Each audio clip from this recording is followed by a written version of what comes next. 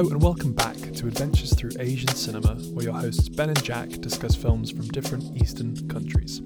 Join us on this journey as we dive deeper into the fascinating world of world cinema, 2 films at a time. Today, we're continuing with the cinema of Japan, as we are still very much in the midst of Japanuary, the month dedicated to watching and discussing Japanese cinema. Ben, how are you doing today? I'm doing well. I'm really excited to talk about these 2 movies, as one of them is, I would consider, an all-time favorite, and the second one was something that I wasn't too familiar with before we got into this, but now having seen it, I loved it, so I can't wait to talk about these 2 movies with you. Hell yeah. How's Japanuary going in general for you? Seen any other favorites this month so far? Japanuary is going very well for me. Other than my review backlog that keeps piling up. But I've definitely watched quite a few new favorites, I would say. And unsurprisingly, I think the directors that were my favorite from last year have kind of stayed my favorite this year. Sort of solidified them as big favorites. Yeah. So it's been great. I've had a lot of 5-star and 4.5-star movies, so pretty much all I could ask for from this challenge. Yeah, I think we've both watched some of the same movies and both had amazing reactions to them. Just to shout out, what should we shout out? Himiko? Oh yeah, Himiko absolutely slaps. Himiko is something that everyone should see. Once we return to Japan one day, we'll have to cover it at some point, just because, man, I have so much to say about that movie. Right. We've also both seen the Pat Labor movies. Yeah, the anime films. Both of those, they were really, really cool. Yeah, so pretty much great. We also watched Gozu together, the Mike movie, which I think broke you. I think me and Mike, one day I will find the one that 5-star works for me, but Gozu, once again, just didn't know what to expect, but got something else completely. The 2 films we're covering today are The Face of Another and An Actor's Revenge.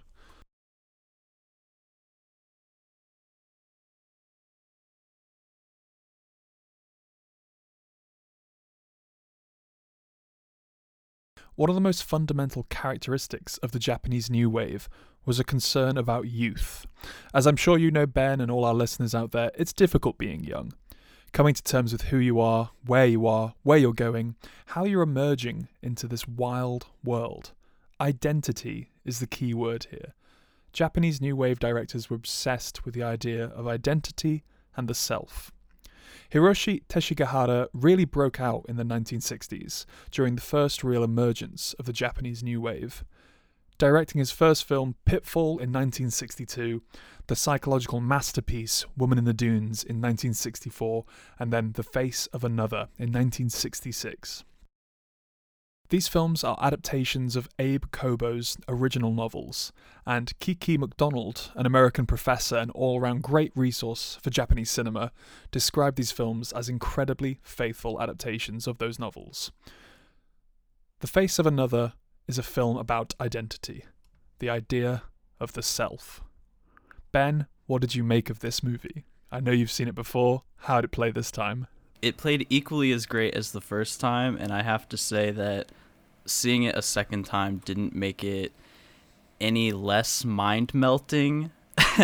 It is definitely like existentialism put to screen as best as it can be, and honestly, it leaves me floored. You know, even just thinking about it, the way that it explores the themes, specifically identity, as you were saying. I don't think I've seen anything do it as thoroughly, or even as interestingly as The Face of Another.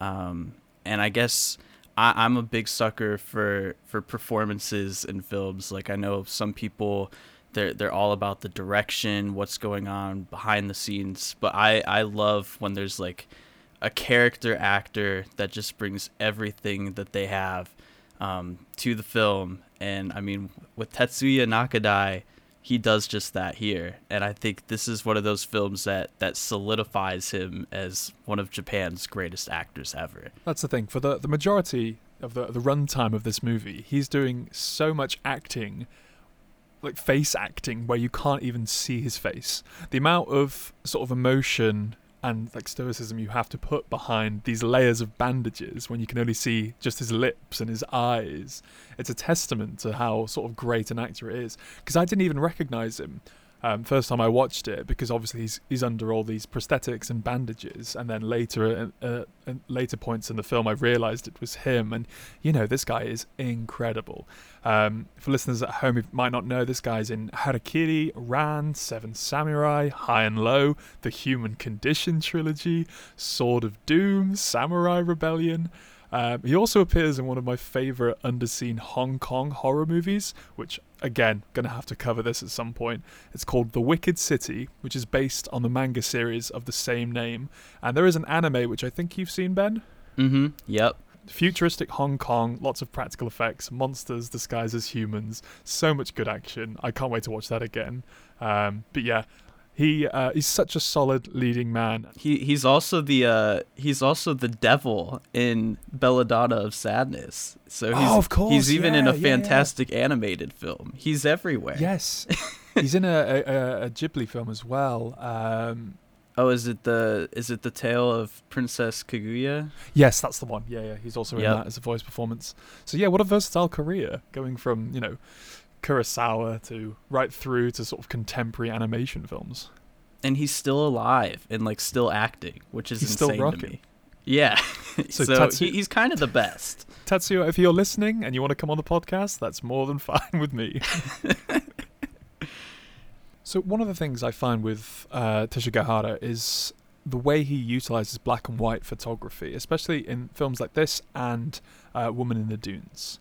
Colour is obviously readily available at this point. You know, in the mid-60s, he could definitely shoot on film, but he chooses to shoot in black and white, which I think works well with the subject matter and the sort of themes and the general execution of his films. His films have these bleached, like washed out looks to the black and white photography, and especially with like the hospital scenes in this film, there's a sterile nature to the photography. Everything looks so clean and pristine, but it's also sort of ominous as well, which sort of leads into these ideas of the self and a societal mask that you're wearing all the time. Yeah, I think that Teshigahara is one of those directors where I feel like he well and truly has total command over the craft. And I mean, as you were saying, like this was a choice to film in black and white. This is a masterpiece, and so is Woman in the Dunes. So both of his masterpieces he chose to film in black and white. And I don't know, it's something about how he fills up the frame in every single scene.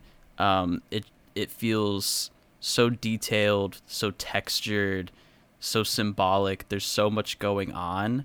And I mean, we've both seen this twice now, and I feel like I could go back and find out that I've missed things that were within the frame. 100%. And especially with Tetsuya Nakadai, like center screen, it's easy for you to get so absorbed with what he's doing that you miss the stuff in the background.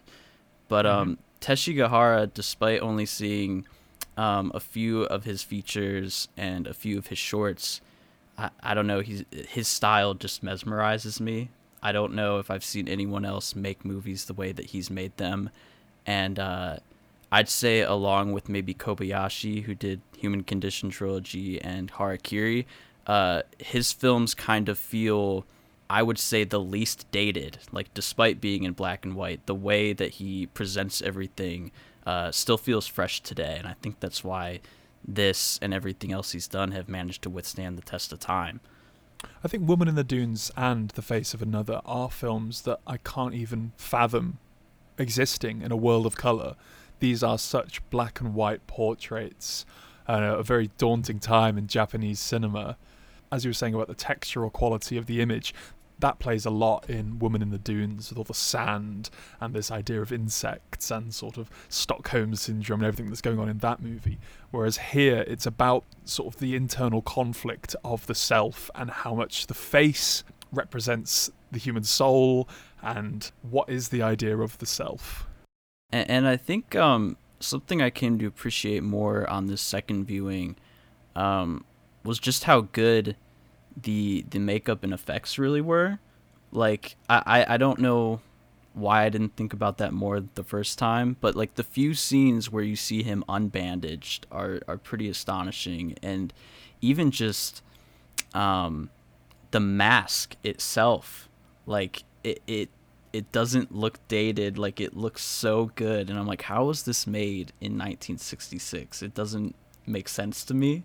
I know we talked last week about Tokyo Drifter and how we were both sort of drawn to that film for the Criterion cover, and I think it's worth shouting out the cover for this film, which is very much him in the mask, in the bandages behind sort of one of the hospital. I don't even know what you'd call them really. Sort of like an outline of the body and things like that. And for years I saw this on Letterboxd and was so almost terrified of it, not knowing what this film was about. It just looks like a 50s French horror film, like Eyes Without a Face and other things like that. It just drawn to that because it's something you never really see is someone completely bandaged up, only leaving their eyes and lips. It's sort of an idea and an image that you don't really see outside of like cartoons, I want to say. Right. So I was drawn to the movie for the same reason. I mean, I'd seen Woman in the Dunes, and I had kind of just looked through the rest of his filmography, but that poster immediately stands out. And I think what's interesting, though, is that the poster is kind of terrifying. And we have friends in the Letterboxd server that are preparing to watch this movie for the film club, and they were asking the two of us, like, is this a horror movie? And it's funny, like, if I had to categorize it, I feel like horror could work, but I wouldn't necessarily even credit that to the aesthetics. Like, very early on, you get used to the fact that he's bandaged. And there are some of those sci-fi horror elements at play in terms of like closing in on body parts or replicas of body parts. But what's most scary about the movie is far beyond the bandaged look. It's that it's forcing you to question what you think identity is, what identity means to you, and like really look at the core of yourself. Like what is the core of you? What makes you a human being, or what makes you you? And that's like the huge dilemma in the movie, and that's what's terrifying. It's not the bandaged look. It's not even the zoom ins on these body parts. It's like knowing that you don't know anything about yourself is what's terrifying. Yeah, it's the psychological horror aspect of it. It is the as you said earlier, the sort of the existentialism. The ultimate horror is not knowing what's going on inside your own head, and not even knowing who you are or where you fit in this world. And I think that plays really well in The Face of Another, which is kind of why we've been drawn back to it and why we chose it for this week. Yeah, and it's funny because like I was watching the movie and I'm trying to get in the habit of taking notes about movies and stuff now for the podcast. And I found myself almost wanting to pause like every 20 seconds just because the dialogue is so good too. And as you'd mentioned, this is based off of a Kobo Abe work, and they had worked together multiple times, which we should also shout out that this was another collaboration with composer Toru Takemitsu too. These three people worked together multiple times, including for Woman in the Dunes, and I mean, they have to make one of the best groups of collaborators I've seen throughout filmmaking. A trio. Yeah. A trio of cinematic history. But like every line of dialogue, I found myself thinking, like, I could pause this and think about what was just said for like 10 minutes, but then I would be here all day. Like I would literally just be in front of my computer watching all day. I'd be intrigued to go into those novels and see how much of the dialogue in this screenplay comes from that original novel, or how much is adapted, or skewed or changed to fit the runtime of like this just sub 2 hour movie, and how much is left out, how much is brought in. Right. I think that it probably helps that Kobo Abe was adapting his own works. I mean, we see far too often people will adapt someone else's work, and maybe the novel or story was great, but it didn't get translated to film well. I'm under the impression that Kobo Abe must have been very familiar with filmic language and how everything translates, because in Woman in the Dunes and this, everything is presented so clearly and conveyed in such a compelling way. But that leads me to another thing I want to talk about in terms of collaborations, because this wasn't just another collaboration between people behind the scenes or behind the camera and whatnot.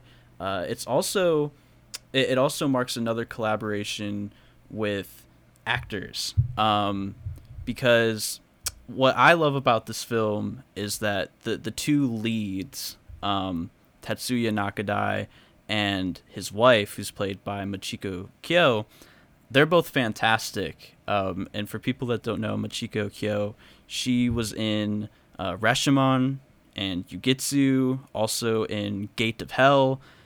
She's a very important actress, and she's fantastic. And I'm just naming a couple examples. She's worked with pretty much every big director from then. Yeah, I think she was in she's in Floating Weeds, which is actually one of my favorite Ozu movies. When he was in his color era, I think that's a beautiful movie, and I think she's in that. These other bit part roles in the movie are also helmed by fantastic actors and people that Teshigahara has worked with before. The nurse in the film, that is essentially helping Tetsuya Nakadai get a new face. This nurse is played by the same actress that was the woman in Woman in the Dunes, which I think is awesome. And then his boss that worked, or Tetsuya Nakadai's boss that worked for the company where there was an accident that damaged his face, that guy is played by Aiji Okada, who was the lead in Woman in the Dunes. And then you go farther into the film, and they're staking out who they can get face molds from. And there's this man who's listed as the man with the mole. And this man with the mole is one of the leads from Pitfall. So as someone that's like followed Teshigahara's career to a certain extent, it's really fun to see these people who were the leads in his other films pop up.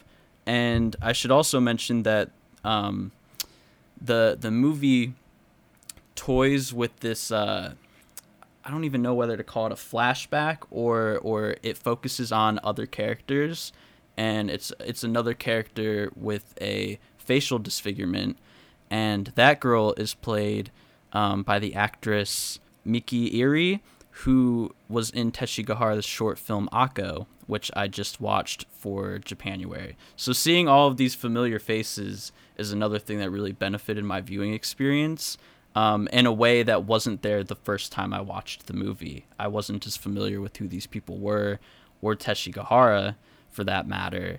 But it's super exciting to see directors find actors that they like and continue to work with them. I think something I love about this movie that I just picked up on now that I've seen it a second time was that the psychiatrist, who is the person that is behind this whole new mask thing, he kind of states the intention of the movie from the very start. And then he also, I believe, finishes the movie kind of the same way he starts it. But he says that inferiority complexes dig holes in the psyche, and as a psychiatrist, he fills them in. And I like that as a character, he's constantly like prying at Tetsuya Nakadai, but I also feel like he's prying at us, because even though we might not have these injuries to our faces, we're constantly wearing masks. And throughout the movie, he goes on to say like, well, you've changed your clothing. That's another way that you're changing, how you present yourself to everyone else and all these different things. And then I start thinking about it and I'm like, God, he's right. But like, what does this even mean? Like, how do I move forward with this information? And I feel like Tetsuya Nakada is the same way. He's like, I'm me. Like, that's all it is. I'm me. But then he's constantly changing. And I'm like, this is terrifying. It hurts my head. And it sticks with me. Oh, for sure. Well, the face is a door to the soul. That's a quote that stuck with me. And that's, you know, it's just a layer of skin, a surface, and you could hide behind it, or it could reveal deepest, darkest secrets. Well, and I liked that. That's the thing. There's just so many quotable lines in this. It's just every single thing we could just say this line and we could talk about it at length. You know, I like that Teshigahara and Kobo Abe bring in like this cultural aspect too, and they mention that you know, in other countries, I think they specifically refer to Middle Eastern countries, how people conceal their faces and how wearing a mask can be a sign of humility. And isn't humility better than vanity? And you're under the impression watching Tetsuya Nakadai that his character is much more interested in vanity, at least for a while.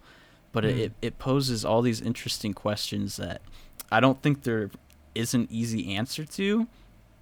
And I like how I actually like that we don't really get any answers by the end. I think that some people could watch this movie and you know, hope that Teshigahara and Kobo Abe provide this like revelatory information about what it means to be a human and wear a mask throughout your life. Yeah. But there isn't an answer to that. The best you can do is just pose the questions and leave it to the audience to think about them and come up with answers for themselves. Exactly. There's no great revelation. It's more of a body of work that suggests pontification and reflecting on the idea of the self. It's a very philosophical film, which is, you know, it's completely dense with its philosophical dialogue and sort of narrative themes.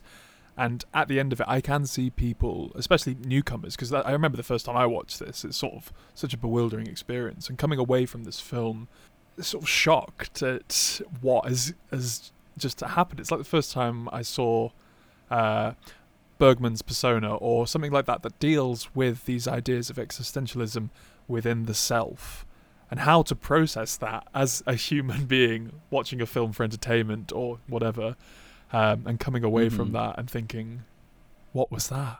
Now that the film has become part of the film club pick for our server, I did notice, and I even just like looked through some reviews too on Letterboxd itself, but I think a lot of people left the film with certain criticisms or maybe not feeling totally won over by it. And I know one of the things that we just briefly touched on, how there's these flashbacks to people that are seemingly unrelated to our main character. Yeah, like a parallel storyline. Right. And I also, so there's that aspect which I think people can rub people the wrong way because it is presented rather nonchalantly.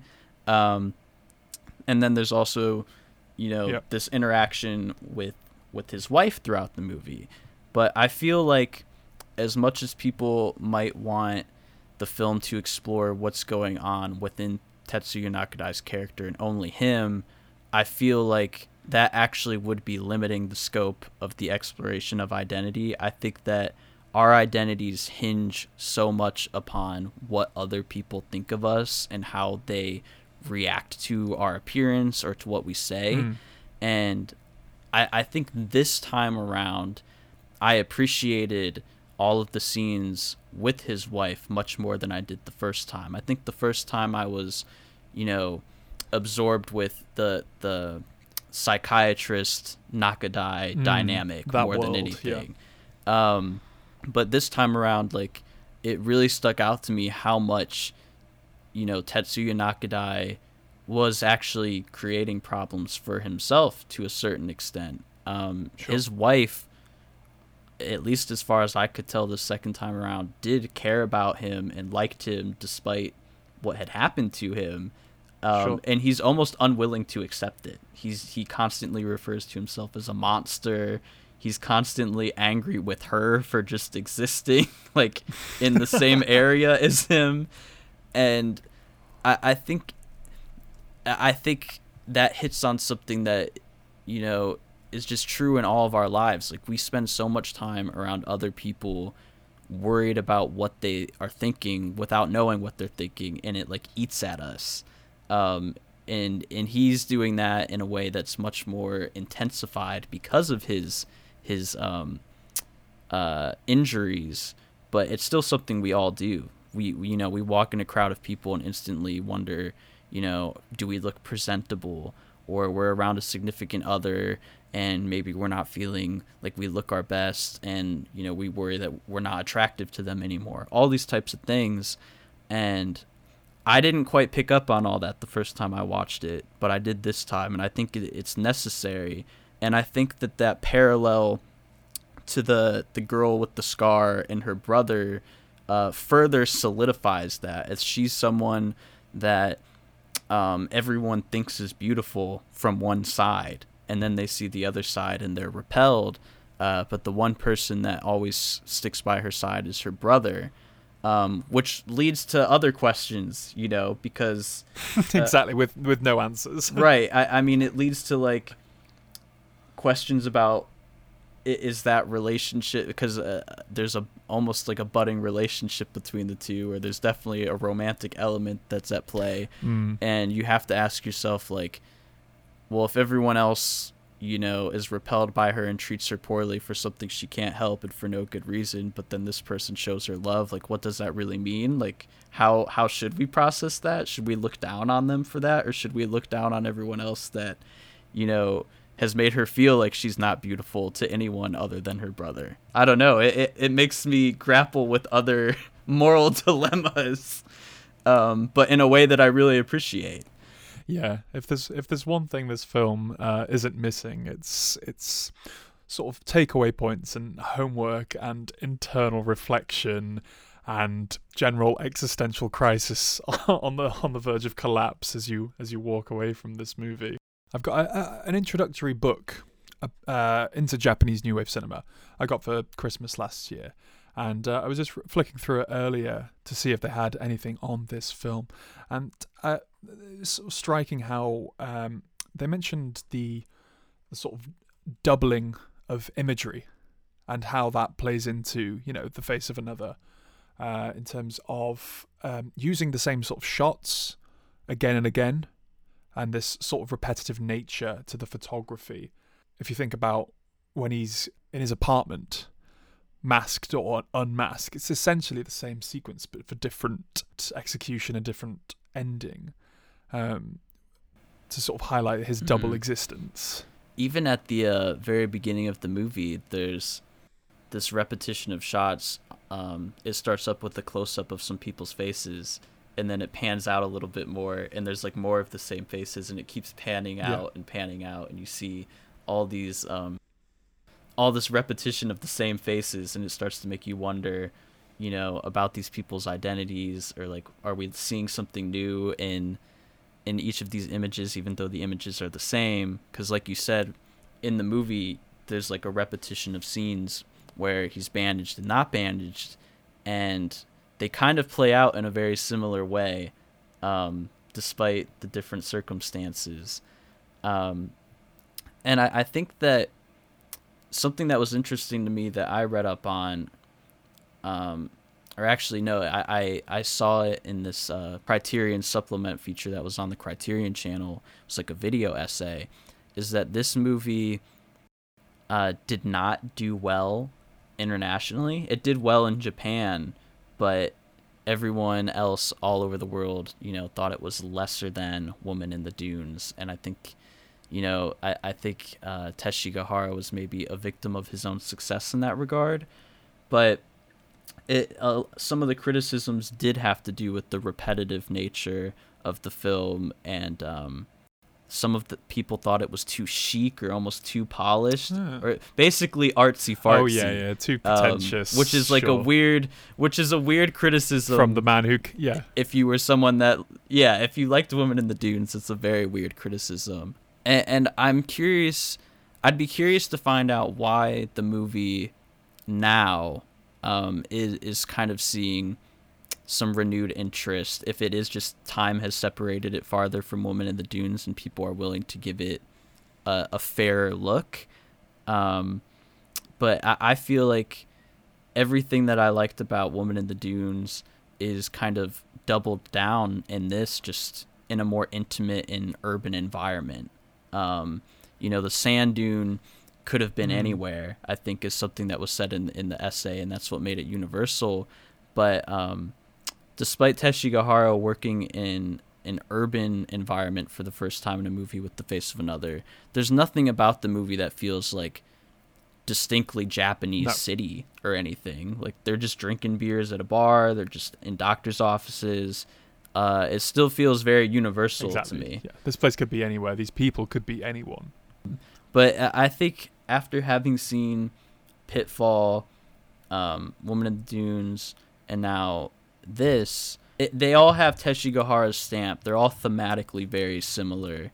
And it's really just kind of changing the environment, or maybe refining some of his filmmaking skills to make it work better. Teshigahara, after seeing this multiple times, Woman in the Dunes multiple times, and exploring some of his other works, I think he's kind of solidified himself as one of the GOATs for me. In terms of Japanese New Wave, especially in this sort of mid-60s point, I think, as you know, Woman in the Dunes is one of the best films I saw for the first time last year. Mm-hmm. And it's a film that I continually think about revisiting. And, more of the same with Face of Another in terms of these sort of existential dramas about the human condition. But then you have the flip side of it, where Teshigahara was enamored with the architecture of Antonio Gaudi, and he made this fantastically slow and still documentary dedicated to the architecture in Spain. And it's so completely different from his feature fictional work that I'm so interested in him as a filmmaker and as a person. And I think he's written possibly a book, or has been featured in like an art book that I've been trying to hunt down on Goodreads for the past year.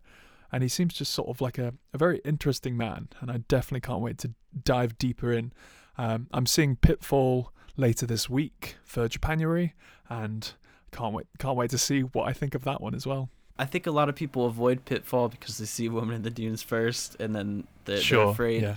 I get, you know what? It's just like those critics from back then. They're afraid that his other movies won't live up to Woman in the Dunes. But the thing is Woman in the Dunes is arguably an all-time great film, period. Oh, God, so it's unfair to compare all of his work to that.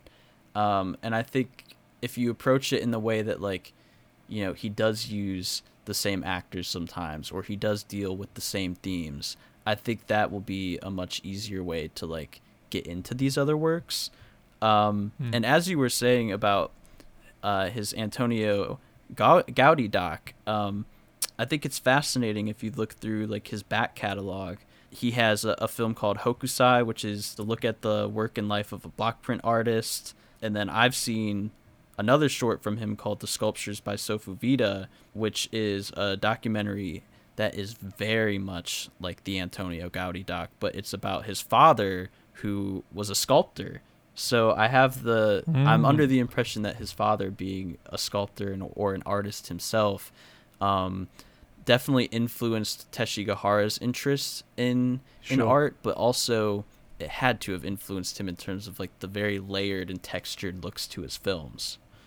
It almost feels like he's approaching film like as if each frame is a painting. I know everybody says or that. Or a sculpture. Yeah, absolutely, yeah. Using sort of the camera as his box of paintbrushes and painting out these existential dramas for us to enjoy on a... So yeah, huge recommendation for anyone listening to this, and for some reason you haven't already seen The Face of Another or any Teshigahara films, definitely go check them out. I just wanted to say, this film makes up a strange sort of thematic trilogy in 1966. This is the same year that in Europe Bergman brought out Persona, which is very much to do with identity and the idea of the self and the double, as well as in the West John Frankenheimer's Seconds, which has very similar imagery in terms of Bandage Man's face. There's a sort of more focus on mortality and death in that film, but there is still the idea of the face as the door to the soul and the identity crisis that comes from that. So I think that's a nice little piece of world cinema trilogy triple bill for those diehard fans out there. The world was going through an identity crisis. Mid-60s, I can see it. もしやお人違いでは、私は市村座に相勤めおりまする上方下りの。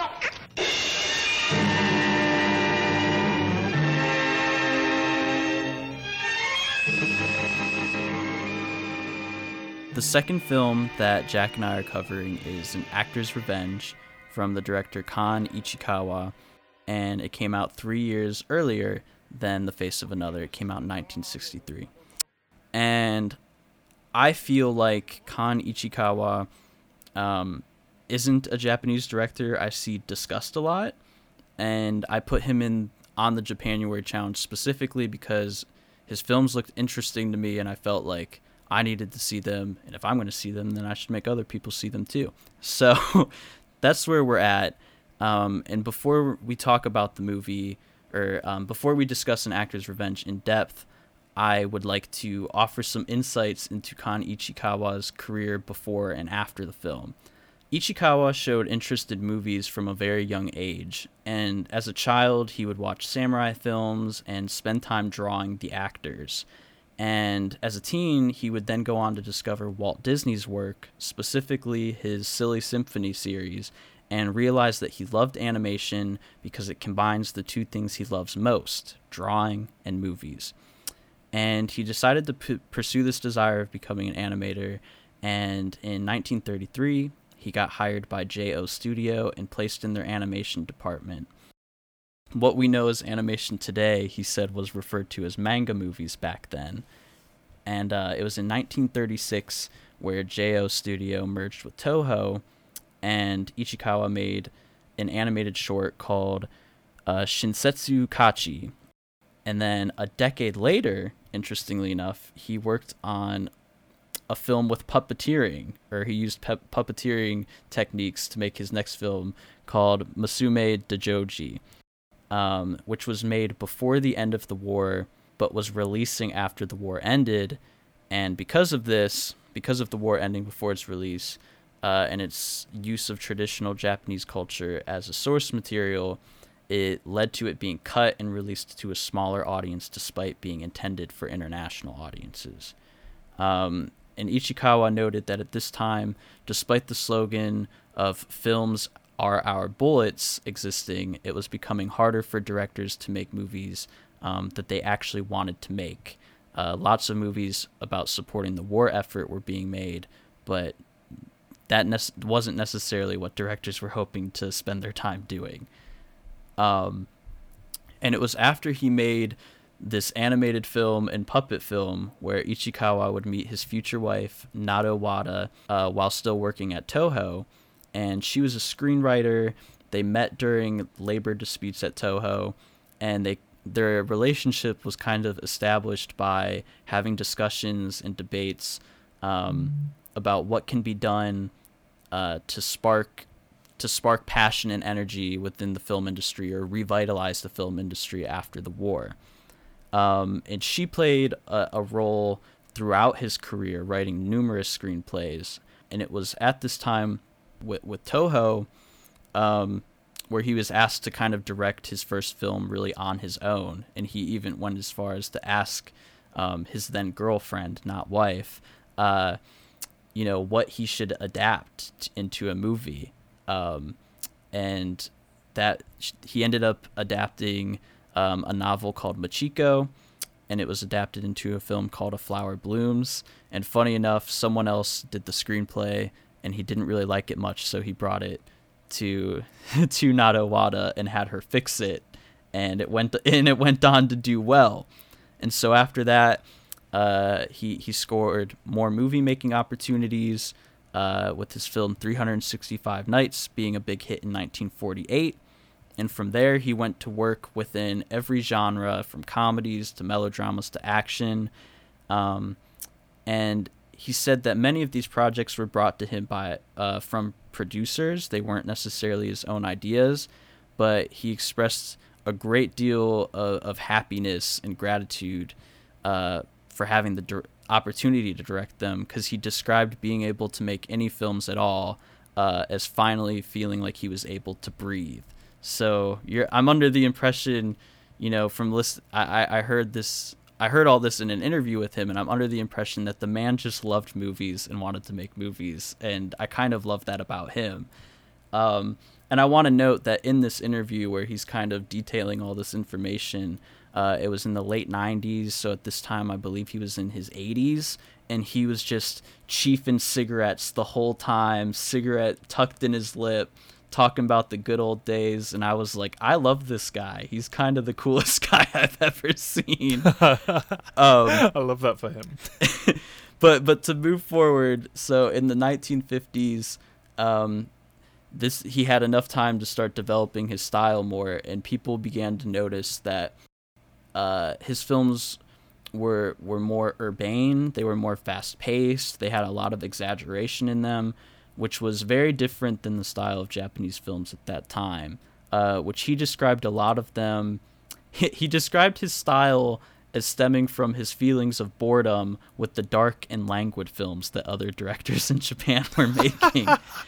What a burn. Yeah, and he said that foreign films excited him, but then he also recognized that Japanese films had a certain rhythm that could not be replicated, so he wanted to find a way to incorporate this fast tempo from foreign films into Japanese films. And then it's around this time where he transitioned to working with Nikkatsu. So this just, I mentioned these studios because at this point he's worked with Toho, now Nikkatsu. Later on in his career, he works with Daiei, so he's worked throughout multiple studios too. Yeah. But it's at the beginning of the 1950s where he gets to Nikkatsu and he's able to make a movie he's always really wanted to make called The Burmese Harp, which I have not seen, but our friend Cormac has, and has, relayed to us that it's very good. He also went on to make Fires on the Plain, which I've seen, and it is phenomenal. After all that is when he found his way back to Toho, or working with Toho, as they distributed his film Tokyo Olympiad, which is considered one of the best documentaries of all time, definitely one of the best sporting documentaries of all time. And when I have 3 hours available to watch it, I'm definitely going to check it out. It was during this prime period from the 50s to 60s where you really started to where people really started to get a feel for what Ichikawa was all about as a filmmaker, not just in style, but also thematically. He was very interested in making movies that dealt with humanity and family, as he's a self-described family man. And so that's what interested him the most. And so this leads us to what is nearly the end of his prime period, and Actor's Revenge was just a little bit before Tokyo Olympiad. He had already achieved stability, garnered acclaim, as I've kind of laid out. But funny enough, it was said that An Actor's Revenge was assigned to him as a punishment because his filmmaking techniques in other movies before it cost Daiei a lot of money. And so An Actor's Revenge is actually a remake of a trilogy that was helmed by Tainosuke Kinugasa, who is perhaps best known in the West for Gate of Hell in 1953.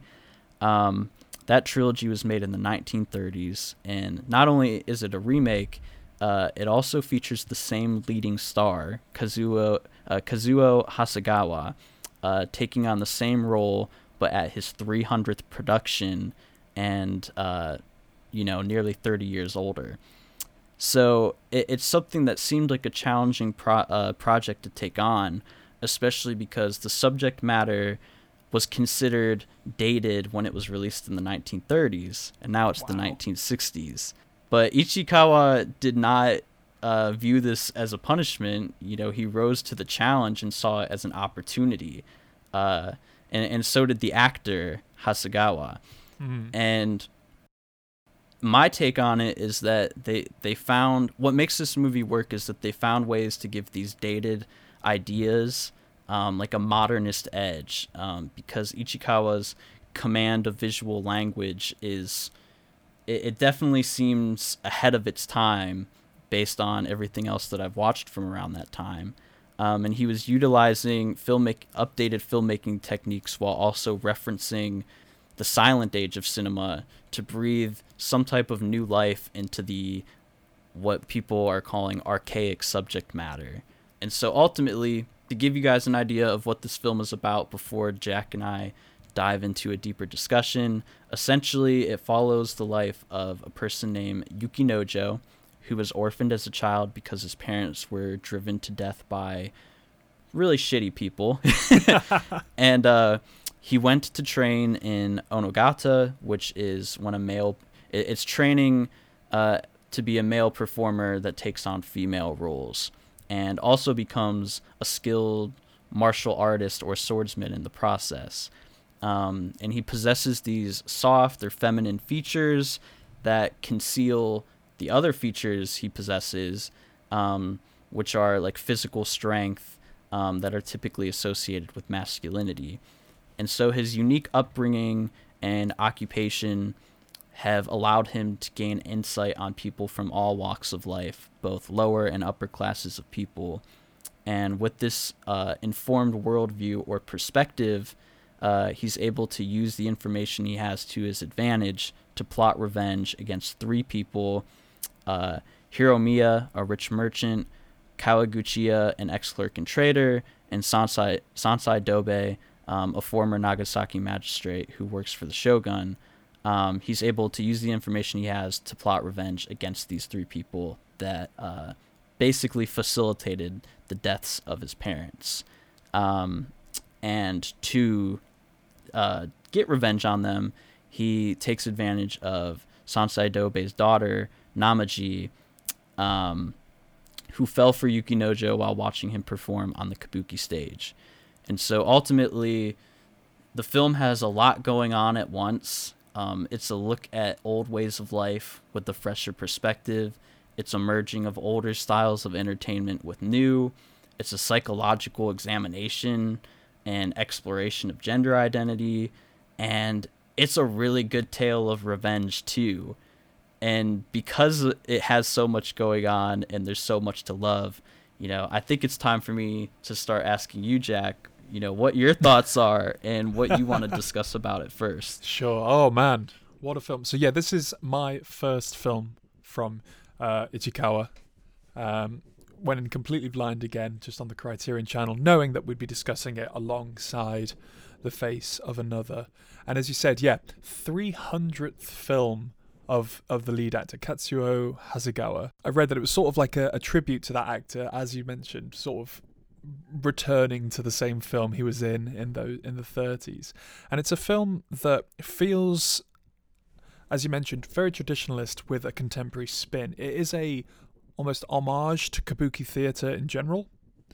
The way it's presented and the way it's shot and framed in that wonderful CinemaScope framing.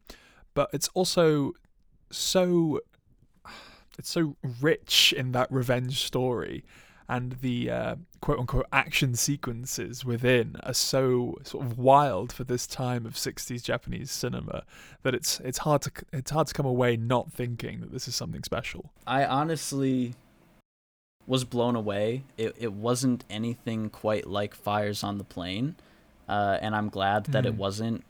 Just because I wanted to see. That's a wartime film. Yeah, isn't yeah, it? it's a wartime film. Yeah. Very grim. To put it in perspective for anyone listening, it would make a good companion piece with the third part of the Human Condition trilogy. So in other words, it's depressing and bleak, and it's a lot to take in.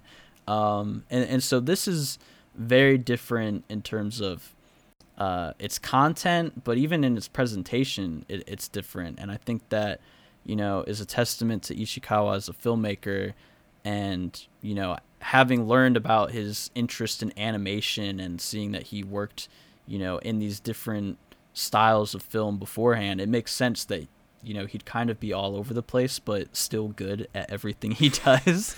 Yeah. It's sort of like a culmination of different styles and different inspirations as well.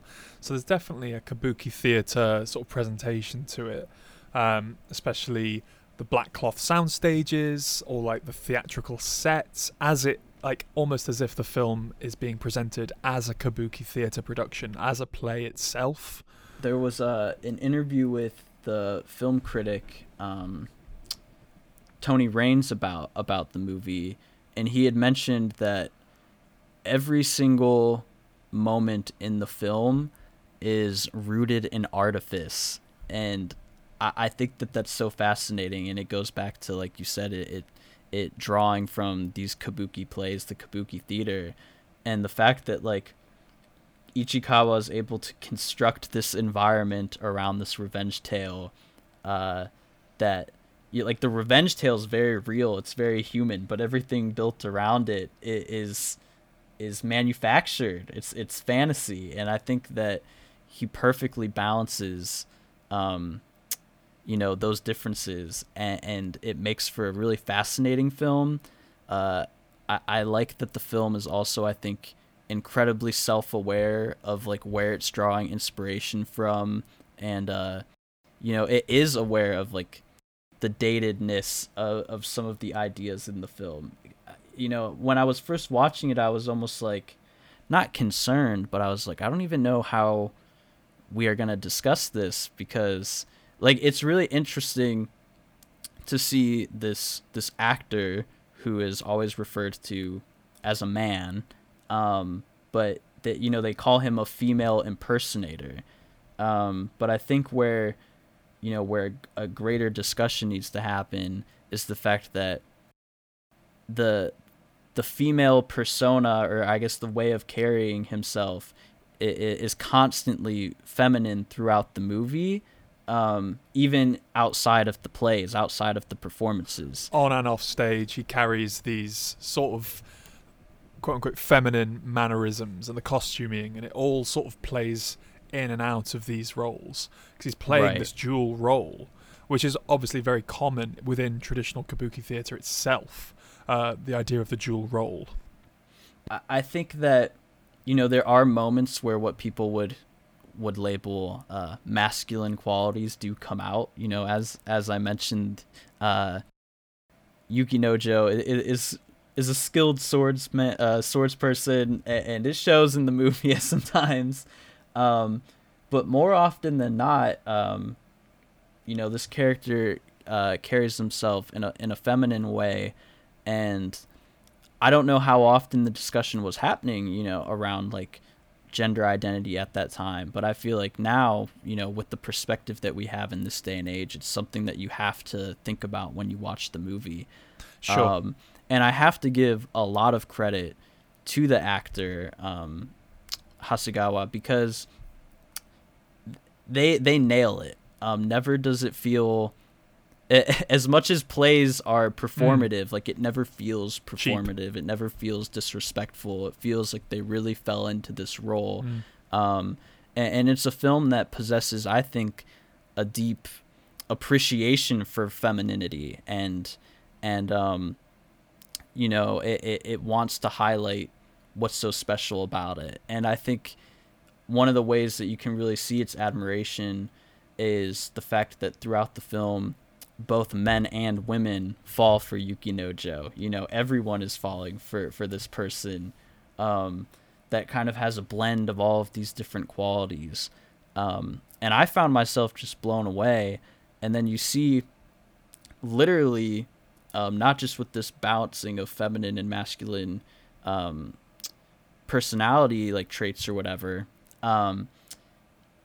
the actor literally plays another character in the film, yeah, exactly. He's got his dual role on and off the stage as this one character, but then he's the actor in An Actor's Revenge is also playing two roles within the film. Like the actor, and to know that this was 30 years after they originally took on this subject matter, and they were at their 300th production. They're, I think, well into their 50s at this time. It was it's a demanding role, not just psychologically, but it's even a physically demanding Physicality role. of it, yeah. And I was pretty blown away. This is obviously Nakadai in Face of Another blew me away, but I've seen that before. This is one of like the first time watches I've had in a long time where I was like really blown away by a performance. And it's a film that I don't really see talked about or highlighted in discussions around sort of 60s Japanese cinema, which is surprising. And as you said earlier, Ichikawa as a director in general is a name I don't really hear about often. And it's a surprise because this film is great. Ichikawa, after Tokyo Olympiad, took a decent-sized break from filmmaking, and he went to work on commercials and TV, among other things. But keep in mind, after Tokyo Olympiad, which was 1965, soon after, in the 1970s, Japanese cinema was considered to be dying. And you got a large influx of Yakuza films, of pink films, the Roman porno series. You got basically a lot of movies that they thought would be quick and easy to make that would make a lot of money. And then in the 80s, even more so, is considered very much like a dead period of time for Japanese cinema. There are some highlights. There's good movies from then. And Shohei Imamura won the Palme d'Or for The Ballad of Narayama, which, by the way, is significant to bring up because Shohei Imamura's Ballad of Narayama is a remake of an earlier film that also draws inspiration from Kabuki theater. So that's an interesting little footnote. But it was in the 80s where Ichikawa, along with some other filmmakers you may have heard of, namely Akira Kurosawa and Masaki Kobayashi, as well as Keisuke Kinoshita, formed a group called the Four Horsemen. And their goal was to find a path forward for Japanese cinema during this dead period. And Kurosawa came to Ichikawa and the others with the idea. And normally, Ichikawa went on to say that normally directors might watch a film and be moved, but voicing your opinions directly to another director rarely happened. And friendship was a different matter in their eyes. That was a free exchange of ideas. But that free exchange of ideas wasn't extended to talking about each other's movies most of the time. And so the Four Horsemen kind of wanted to study together the films that all of them have made and exchange honest opinions and get each other's reactions. And it wasn't just about appreciating each other's work. It was about bringing filmmakers together and finding ways to produce new films. And unfortunately for all of us, they never actually got around to really accomplishing what they wanted to accomplish. Ichikawa went on to say that they could never agree on anything, which is not surprising when you have these four, phenomenal directors not agreeing. But it's also unfortunate because they had this hope to uplift younger directors and give them a platform to put their movies out. And it should be said that this also kind of mirrors a movement we saw in the West where Coppola and Bogdanovich also started a director's company in the 70s. And so Ichikawa went on to say that the Four Horsemen did produce Kurosawa's Dodes'ka-den together, but outside of that, they never did anything. They were supposed to make a film called Doraheta, and they were going to write the script together, direct it together. They thought an omnibus was too ordinary, but they needed to decide who would direct what parts, so they divided the script into parts, like a paper into parts, and then grabbed what was going to be their part, which I think is super, super interesting. But I say all that to say that, a director doesn't get asked by Akira Kurosawa to be a part of this filmmaking group unless they're very, very good. and and unless they've made some works of great significance in Japan. And Kobayashi and Kurosawa, especially, two of those four horsemen, I mean, some of their films are widely considered the greatest films of all time everywhere, not just Japan. So, having that context that, like, Ichikawa wasn't just friends with them, he was actively asked to be a part of a group with them, I think just goes to show how much more, people like you and me and everyone else, we need to be exploring his work. Sure, yeah, this is a name that should be championed amongst these conversations with Kurosawa or Kobayashi. Yeah, I mean, it blows my mind. And another thing that I came across, and this blew my mind maybe the most in a weird way. Jack, I know you're familiar with that cardboard cutout Gekimation film, Violence Voyager. Yes, I am indeed. And so, as I mentioned before, Ichikawa started off interested in animation, even made a film with puppeteering.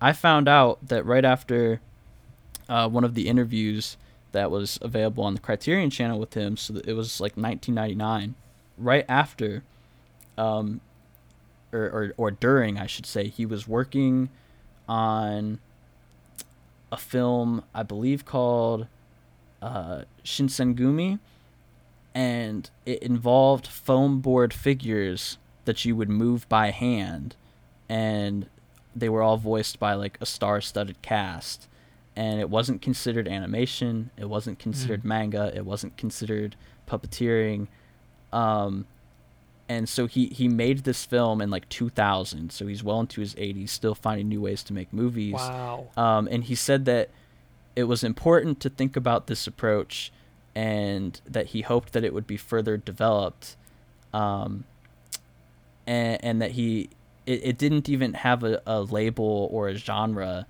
attached to it, but he didn't want that type of film to stop there. And while I haven't seen it, I looked up images of it. And by the way, I haven't seen it because, like, I don't even know if you can find it anywhere. I tried. I was going to say, I'm going to try and find this. If I have to, fly to Japan myself and go through some archives, this sounds like something that I'd love. Right. And so, I immediately looked up the director of Violence Voyager and tried to see, like, maybe if he was inspired by that movie or not. And I couldn't find anything. But I can't help but think that, like, based off of the images I saw of it and how it was explained, this man was still innovating the medium of film at 80-something years old. And as a love for cinema, just trying to push the boundaries even further. And yeah, I need to look this film up, but it sounds like Violence Voyager is a nice sort of extension of this sort of new format, this new form, this new genre of cinema that he was making, sort of late 90s, 2000s. Right. And he finished off the interview, talking about that project, and also looking back on his, at that time it was 50 years of directing, and he kind of summed it all up with, just being a director made me feel very lucky, and with cinema you need the help of many people, but you also can't lose sight of yourself, and you have to combine the love that those people put into the film with your own individuality. And I was really moved by this interview. It was like an hour long, but it was just this dude well into his 80s that still loved movies, as much as he did when he was a kid and saw Walt Disney stuff. And I feel like those are some of the best filmmakers to kind of follow. One where you can tell their passion was always there. Oh yeah, they were willing to work within any genre, any type of filmmaking. And so just to know that he has such like a vast, eclectic filmography, and I've only scratched the surface with Fires on the Plane and now this and Actor's Revenge. It's like I feel like a whole new world has been opened up to me. Which is the beauty of Japanuary, as we've said before. It's finding, as you said at the beginning, you're revisiting directors you know and love, but you're also branching out and finding new directors, finding new films, and finding these new conversations and history that we can have about these directors. So yeah, just to really appreciate that. I don't know. His films, I'm trying to think of, or someone that's made films that remind me of Ichikawa's work. I think one of the images in the film that stands out to me the most was a scene that involved a rope. If you remember what I'm talking about, and you could see, yes, yeah. you know, the way that the camera is angled. Part of the rope is like it's as if we're pulling it. You know, it's easily in our line of sight, and then it just fades into this blackness, this darkness, and you don't know what's on This the void, other side. yeah. And I'm like, that is just such a baller shot, like such a innovative shot. It's very bold, Yeah. isn't it? That's the thing. As we said earlier, he's amalgamated these different techniques from the sounds of it over the course of this very versatile career. And there is a lot in here, you know, not just production design, but framing and how it's shot that feels like he's pulling from different pockets and different ideas that he's worked with throughout his career. This movie, it might not be as grand as something like a Kwaidan or a Mishima or something, but in terms of the lighting and sets, it's pretty extraordinary. And I feel like... So it's funny you say that. Mm-hmm. So watching this film, the art direction in general felt really familiar to me. So I checked the IMDb credits and Yoshinobu Nishioka's credits, and lo and behold, he worked on not 1, not 2, not 3, but 10 of the Zatoichi movies, the samurai series that I've been slowly working through, as well as the first film in the Yokkei Monsters series, which I binged last weekend. So it felt this sort of, the production design and the way that these scenes are set up and lighting is adjusted. You have these shots where it feels very Ozu, very still, very low angles, very dim lighting, muted colours. But then we have these action set pieces with swordplay that feel very dramatic and very well staged and executed, like a Zatoichi film. And that comes through that art director. And I feel like, again, as the director is pulling different techniques from over his history, this production designer is also pulling from different aspects of Japanese cinema history to create this versatile and rather stunning movie. Well, and it's funny that you should bring up Zatoichi, because I had read that the actor Shintaro Katsu from Zatoichi is in the film too. Oh wow. Yeah, so there's a double Zatoichi connection there.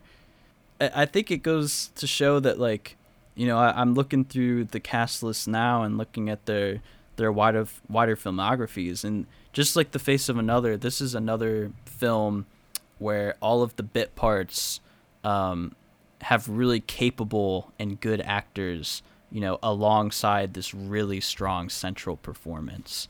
Yeah, it's a really, really solid ensemble cast.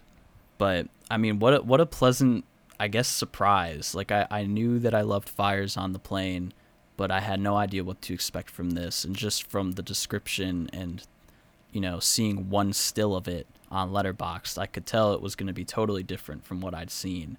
Well, yeah, I saw that it was a revenge film, and it doesn't feel gratuitous or glorified or exaggerated. The violence and the revenge nature, it doesn't feel like a Lady Snowblood or Intimate Confessions of a Chinese Concubine, you know, that the exploitation and grindhouse crowds sometimes gravitate towards. And don't get me wrong, I love those movies. I think they are so pulpy in aspects, whereas this feels a lot more grounded, a lot more realised in its emotional drama and its humanistic drama, as opposed to just blood and guts splashing up the wall. There's all these different narrative threads and different things going on with the characters outside of our main character, Yukinojo. You have the 3 people that facilitated the death of his parents, and you have Dobei's daughter, Namaji, who fell for Yukinojo. And I actually feel like the relationship that blossoms between those two, which is another thing you could say is rooted in artifice, just like all of the set building around it, is actually where the film felt the strongest for me, where the drama hit the hardest, because Namaji is innocent. in all of this. I mean, she's the daughter of someone that did something bad, but she did nothing wrong. And her love for Yukinojo is very genuine. And at first, it feels like, of course, he's acting like he likes her for this revenge plot. But it soon becomes clear that maybe there is a hint of actually caring for this person. There's something there, yeah. Even if it's not love, it's feeling bad that there's guilt or some sort of, remorse for this this double life he's leading. And the way that things end up playing out without, spoiling too much, it gets into like a very emotional territory. And I think that's like what really sold me on the film, because like that the dynamic between those two is, I think, what helps you as a viewer actually connect to the characters. Because in terms of the revenge plot itself, not too many of us can relate to three people like facilitating the death of our parents. Thankfully, but, yeah. Right. But I think we can all relate to, potentially using people to get something we want in our lives. And in this case, Yukinojo wanted to get revenge, and he used someone to get it. But it felt, I don't know, that was a way where the narrative still felt fresh to me. It didn't feel very dated. Sure. And it really drew me in emotionally. Because like the subject matter is slightly dated. I mean, even just the thought of like the kabuki plays wasn't the same in the 60s as it was in the 30s. Absolutely not. Yeah.